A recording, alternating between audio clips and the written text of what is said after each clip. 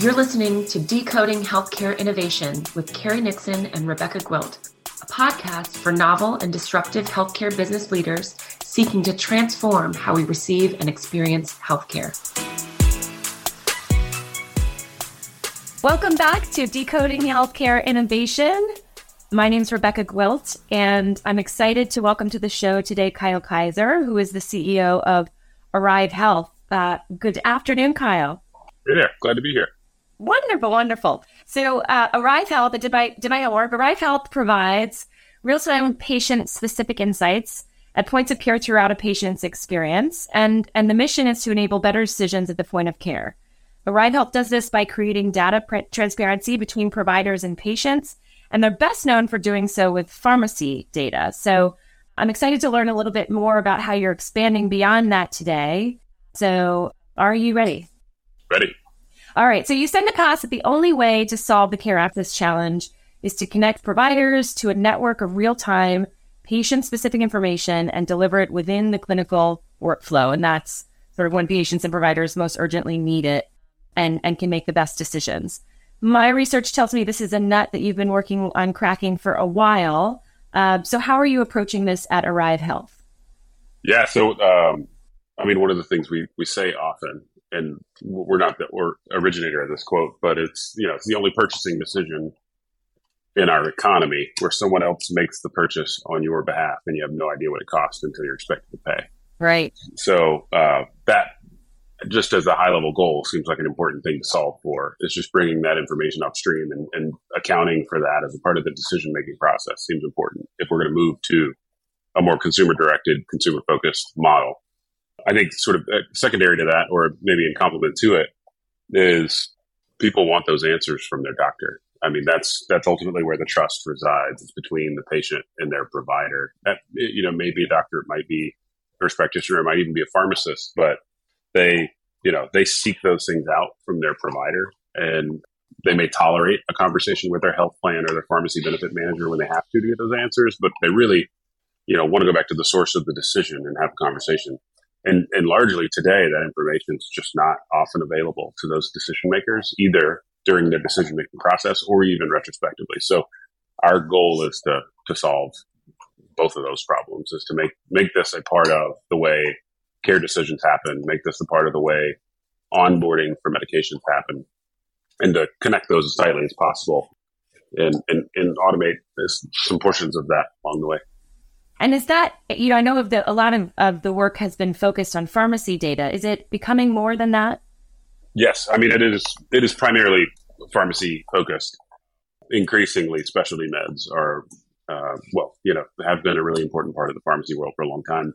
Many of those are medical benefit related. So we are pursuing actively several opportunities to integrate medical benefit information into our existing pharmacy benefit workflows, just because they're so often such consequential decisions. And those are the things we really need to make sure we're communicating with patients. And I know you recently, you have a recent acquisition. How is that fitting into this framework? Yeah, so we, a longtime customer of ours is UPMC, University of Pittsburgh Medical Center.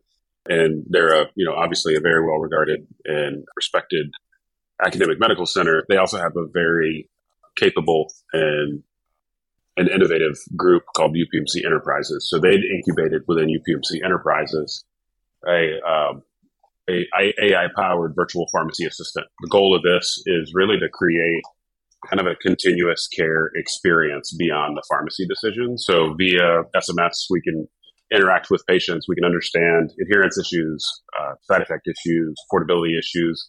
And the goal is to really tie that tightly into the care teams that are trying to serve those patients within our health system customers. So inside of every health system, there's likely a group of pharmacy techs or an access team trying to solve prior authorization issues, or even pharmacists in some cases that are trying to reach patients. This automates much of that outreach, creates some ongoing and consistent engagement with those patients so that we can help prioritize the work of those teams and really get the human-to-human connection happening when it's a complicated, probably expensive, important, high consequence decision. And where it's things that we can automate, we should automate. Yeah, so say more about that because I've been diving pretty deep, my team and I, on these large language models and these, AI chatbots, and we have seen some pretty powerful things out there. Is this, what is the new system meant to play a role in, answering questions, or is it summarizing? Is it translating things? What's the efficiency that it's netting?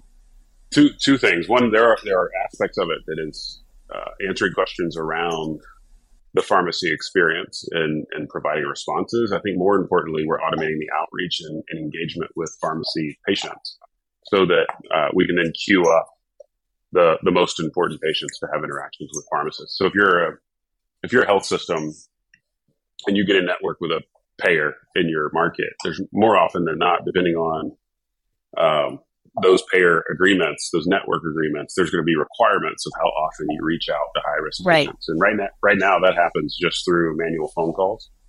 This system allows us to trigger things through the e-prescribing flow that'll create continuous engagement with that patient so that we're satisfying some of those requirements, but also creating a work queue, sort of engaged group of patients that need to actually talk to the pharmacist so that the ones that have the higher needs in the more complex scenarios actually get to engage with those pharmacists. And a health system's not spending time paying a pharmacy tech or a pharmacist or an access team to just make phone calls. We can start automating some of that outreach. I'd love to hear, because a lot of this is sort of tech focus and, process focus. And I know that, the purpose behind this is more than just efficiency. It's certainly, improving outcomes. What have been some successes? Like what's an example of a time you knew that Arrive Health was doing the job that it was meant to do? We have a great collection of health systems that we work really closely with. Some of those are investors. One of those is Presbyterian New Mexico. And Presbyterian's an amazing place because New Mexico as a population is a really unique insured population. It's really high Medicaid. It is a complicated place to try and manage cost and drive quality. And they're world experts in that. And they have a provider there who's one of our biggest advocates, super user, I think is how we would all describe him. And he told a story of a patient who was in his clinic. And I think albuterol was the med. I'm not a pharmacist, so I will beg forgiveness if I got that wrong. But, within albuterol, that's an inhaled steroid. There's probably several different ways that you could actually administer that med. It could be an inhaler, it could be a disc, it could be a nebulizer, whatever it may be. And usually your payer has a preference that, one of those methods is $0 and the rest of them are usually quite expensive. It can be as much as $250. And he had a patient in his clinic, had exactly that problem.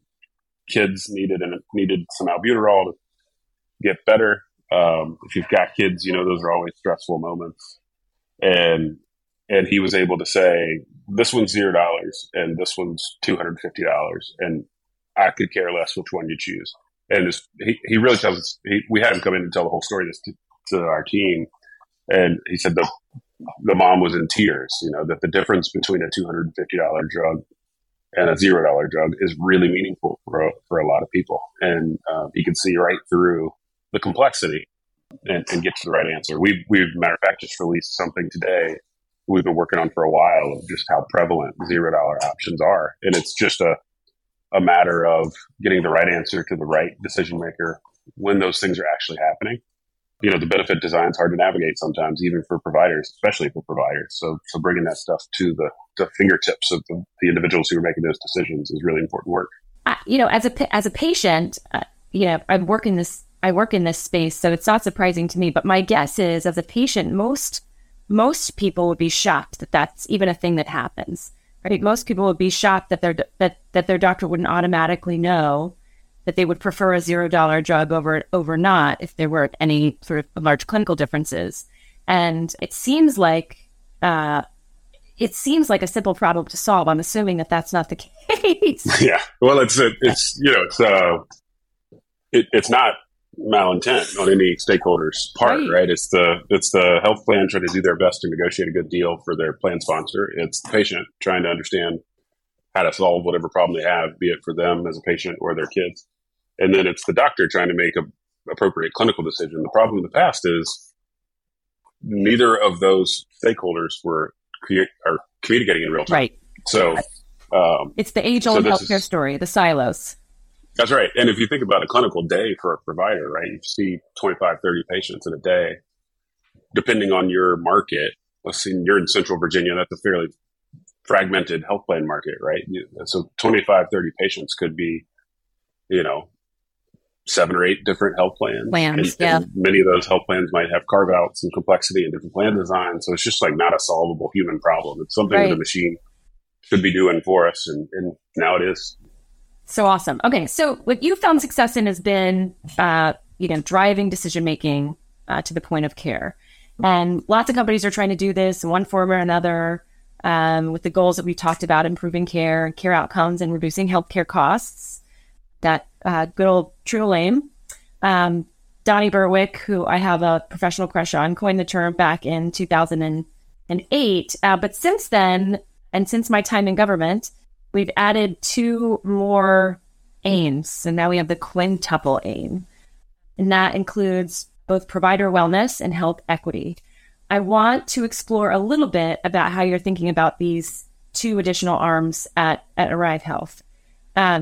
We're all more aware than ever that care providers are burning out left and right. It's at the news every day. Ultimately, you're building a tool for use by clinical staff, which any additional tool might equate to additional burden. How do you make sure that your tool that it mitigates or at least doesn't add to sort of administrative burden on providers? Yeah. We were incubated at the University of Colorado. UC Health has the Care Innovation Center, and they, Rich Zain, who leads that, had some pretty strict principles for us, and not deviating from existing workflow and making things easier, not harder, was a big part of what we've learned from him and his team. And so that led us down a path of we can't be an embedded application inside of a tool. We can't be something outside of prescriber workflow. We've got to be powering the OEM experience of e-prescribing. And so we've really focused heavily on building close relationships with our EMR partners, with our provider partners, to make sure we're injecting this data into the appropriate places. Many of our EMRs have done a really nice job of integrating that, and they control the experience. We're just the data in the background that's making these things happen. So that's one, is just, an intense focus on provider experience with a lot of sensitivity to how much we're asking of providers generally now, and what a complicated job that is. So don't make it worse is an organizing principle. How important do you think it was, or how big of an influence do you think it was on the trajectory of the company that you were incubated in a system that was actually going to be using this tool to solve a problem? Oh, huge. It is not even just that we were incubated there. It's actually the origin of the company. So one of our co-founders is a doctor in Denver named Kevin O'Brien, and he's still practicing there, still involved with the company. Kevin actually started doing all of this work in his own clinic and was just trying to help people solve their medication spend problem for those that were just walking in the door for his clinic. Built this massive spreadsheet of sort of ways to save on medications that he was trying to serve his patients with. That was all inspired by him trying to help his mom. So his mom came and said, "Hey, I've got a out of control monthly spend on drugs. How can you help?" And like any good son with skills, he said, "This is a brand drug, and we can break it off into generic parts. Here's the therapeutic equivalent. Here's the way a pill split. Whatever it was." And so, from the very beginning of the company, we've been inspired by providers solving those problems for their patients is where that work should happen. We actually even have a mantra around the company called "Lucy Up," and it's sort of our way of saying to each other in moments of intensity or moments of great focus on sort of the next deal or the next feature or the next work that needs to be done, of Lucy Up is our way to lift our eyes to the mission. And it's because Kevin's mom's named Lucy. And everybody's got a Lucy in their life, or they've been the Lucy themselves that's had an experience with the healthcare system that just didn't make any sense. So that was a tangent to say, origin of this thing's always been, provider is the right stakeholder to help be a steward of this information. the experience at UC Health was incredibly important. Understanding the provider hassle map was really, really important. And when we even took that further and have really specifically pursued health systems as investors and really brought those folks in as kind of a living laboratory for us to make sure we're consistently, as we build new things, as we try new things, that we're doing that with a provider focus, because that's ultimately the stakeholder that I think has the most opportunity. Yeah, I mean, it sounds like an intense provider focus, solving a problem that exists because of that provider focus, and also, paying attention to the end user, the patient, who's ultimately going to be the beneficiary of That's right. the more real-time information. And speaking of the beneficiary, right, we're going to talk about health equity. Tell me how you think about this, the potential of your tool to help with patient access. How are you measuring your wins on patient affordability and access? Yeah, this may or may not be sort of the way health equity is classically categorized, but I think about consumer-driven healthcare as the most important health equity issue to solve, because we've, for the last 25 years, been making this transition from low deductibles, low copays, simple formularies to high deductibles, high copays, co-insurance, and complex formularies. And that's already happened, right? Like over half of health plans right now are high deductible health plans in one form or another, or have some significant out-of-pocket spend for the patient. And we haven't provided the tools to make those decisions as quickly as those things have been adopted. So I think the most important health equity issue to solve is, like, half of America can't incur $1,000 unexpected expense without financial ruin. And half of America also has a multiple thousands of dollars deductible. And those two things are incongruent. So how do we provide the tools to help make those decisions a little more palatable? So that's, squarely where I focus around health equity. I think there's clearly a lot of factors beyond that, but I think that's the one where we have the most opportunity to make an impact. Yeah, I think it's one of those aims that's it's a tough KPI to collect data on, right? Are we moving the needle on health equity? Because one company can't, and certainly one component of the healthcare spectrum can't unilaterally make a difference in a person's equitable access to care. Sure. But the story that you told, I think, was pretty impactful, right? It's the difference between you can rest easy because your child has asthma medication that is life-saving, and you can also buy groceries that week, or not, right? Just because the information wasn't there. I mean, that seems very tangible in terms of impact. Absolutely. Yeah. It's, there's lots of reasons it would be a lot more exciting to tell a story about some, chat GPT application. But what we're focused on is just, let's get the right information to the right stakeholder who's making a decision at the right time. And that's a big enough problem to solve. Although I am 100% here to talk about chat GPT. I'm going to be able to add very little value to that conversation. Okay. So you said last year at Startup Health on a podcast or at a Startup Health podcast that opportunities in pharmacy tech and price transparency tech are just getting started. And then now I know you sort of made this acquisition. Is this still true for you? Like, what's the next mountain to climb for you and your competitors in the space? Yeah, absolutely. So a couple of things. One, a couple of years ago, CMS made real-time benefit a requirement for Part D plans. So we conduct real-time benefit checks. That's one of our features. That means it's the real-time patient-specific, location-specific, moment-in-time specific insight into cost.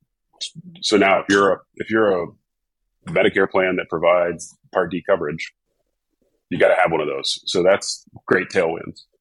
About a year after that, they made that requirement for patients. They have to provide access to that information directly to patients. So both at the point of care and for patients. So those to me are the ingredients of a better system for patients. And we just need to go execute on the right use cases to do that. So we've made the choice of coming alongside providers to do that, but there's others that are skinning that cat in different ways. But it's just, pharmacy data is more discrete.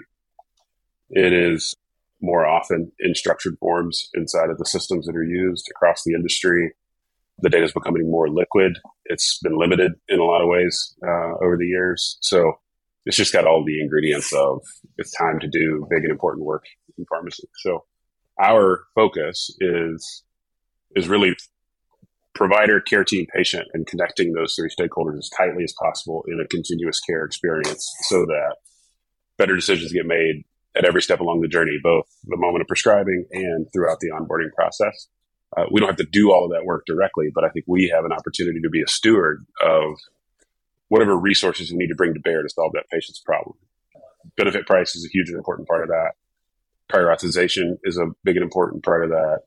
All of the work that health systems do every day for 100% of the scripts that leave their system, even when they're not the ones that get to fill that prescriptions, that like solving that problem, the body of work is largely untenable in a lot of cases because prior auth is now so ubiquitous. So, to me, the opportunities are just starting to emerge. Well, I wish you all the best of luck in that. I like I said, as a patient, this seems like table stakes, right? Let us know what this is going to cost us. Exactly. Like I said, I think folks outside of this industry would probably be surprised to hear that, of course, that's just now sort of being solved. So, okay. So the last thing is, I have been there alongside you and, watching as you have been on the roller coaster the last 2 years, you and your digital health colleagues, so many solutions, so much money, crazy valuations, lots of froth, and then sort of the shock to the system when people started noticing it slowing down a bit. There are disagreements on what the slowdown actually is, if there is one, how bad it is, et cetera. But I'm interested in whether you see the sort of changing landscape around health tech a challenge or an opportunity. Are you thinking differently about your business now that, investment and purchasing seems to be contracting a bit? There's just a lot of discussion around this right now. I'm super interested in your take. Yeah, I think my answer to that either or question is yes. It is both challenge and opportunity. At a high level, when over the last many years, maybe 10, maybe more than that, effectively capital has been very accessible at a low cost. That's changed. And that'll change the way people approach these problems to some degree. The sort of classic Silicon Valley, go get all the glass as fast as possible methods are probably not going to work anymore because growth is not being rewarded in the same ways that it was. But I think the opportunity is that we'll probably build healthier businesses long term as a result of that. We'll, have EBITDA producing businesses that are growing in healthier ways that create more sustainable success. So it's both challenge and opportunity because everybody's trying to make that swing, right, from growth at all costs to growth with the right business mechanics. I think the other opportunity is just there'll be some opportunities for what are complementary but bespoke companies to start to kind of consolidate into more platform looking things. I think there's likely to be much more of that as a result of this, just because some of these companies aren't going to make that turn and may need to consolidate into larger solutions. Yeah, it's been really interesting to see digital health solutions get more and more and more specialized. And I don't think that necessarily will go away, but to your point, taking sort of bespoke and very specialized solutions and not getting rid of them, but making sure that they in their own right are available, but possibly through another vehicle. I think it's probably we're going to see next some cool marketplace solutions in the telehealth space. And yeah, I agree. And I think the other thing that I'm watching is just the sheer amount of data being collected and shared and combined and extracted and manipulated. My suspicion is that that has been happening without a lot of people looking in on it, without a lot of people checking in on it. And, certainly the responsible, there's responsible companies out there are paying attention, but I'm also looking toward a time when there's gonna have to be some more organization around who is buying data, who's selling data. I've already seen data sources like big health systems and payers get more strict about this. Have you experienced that at all? I think there's always a lot of caution around data in healthcare for sure. Yeah. And that's true with every stakeholder we work with. And I don't think that'll change. I do think sort of giving consumers or patients more control of that information is a good thing, and cures is a good thing ultimately, and TEFCA and all the things that will come downstream of the data becoming more liquid is a good thing. That combined with a much more digital, fluid, or native user base. Like if you think of our population as a country is booming at the seniors end, right? And that the Medicare rolls are going to grow, and the only way to manage that effectively is going to be through tech-enabled and technology-driven solutions. But the good news is, it's like the folks that are enrolling in those plans are not completely without experience with technology. Like it's my parents who've had iPads for 10 years who understand how to use this stuff, and I think there's a sort of data liquidity with some willing and capable users of that. It could be recipe for some good success. Yeah. All right. Well, so I really, really appreciate you spending time with me today. I'll just ask you one more question and then let you go. I'm curious, what's one piece of advice you'd like to give to healthcare innovators to help them supercharge their success? Pay a lot of attention to how your customers make money. It's a good one. Until you understand that really well, then it's going to be hard to solve the ecosystem problems, because everybody's making very rational decisions based on the incentives that are in front of them. So the better you understand those, the more healthy a business you'll build. Agree. All right. Well, thank you so much, Kyle. I wish you the best as you continue to grow Arrive Health. I will be listening and paying attention to what you all have on the horizon. And if people want to get in touch with you, how do they do that? ArriveHealth.com is a great site. We're fairly active on LinkedIn as well. So either of those are good options. Perfect. I will drop those in the show notes. And thank you again. Appreciate the time. Have a great day. Thanks, Rebecca. Thank you for listening to Decoding Healthcare Innovation. If you like the show, please subscribe, rate, and review at Apple Podcasts, Spotify, or wherever you get your podcasts. If you'd like to find out more about Carrie, me, or Nixon Gwilt Law, go to nixongwiltlaw.com or click the links in the show notes.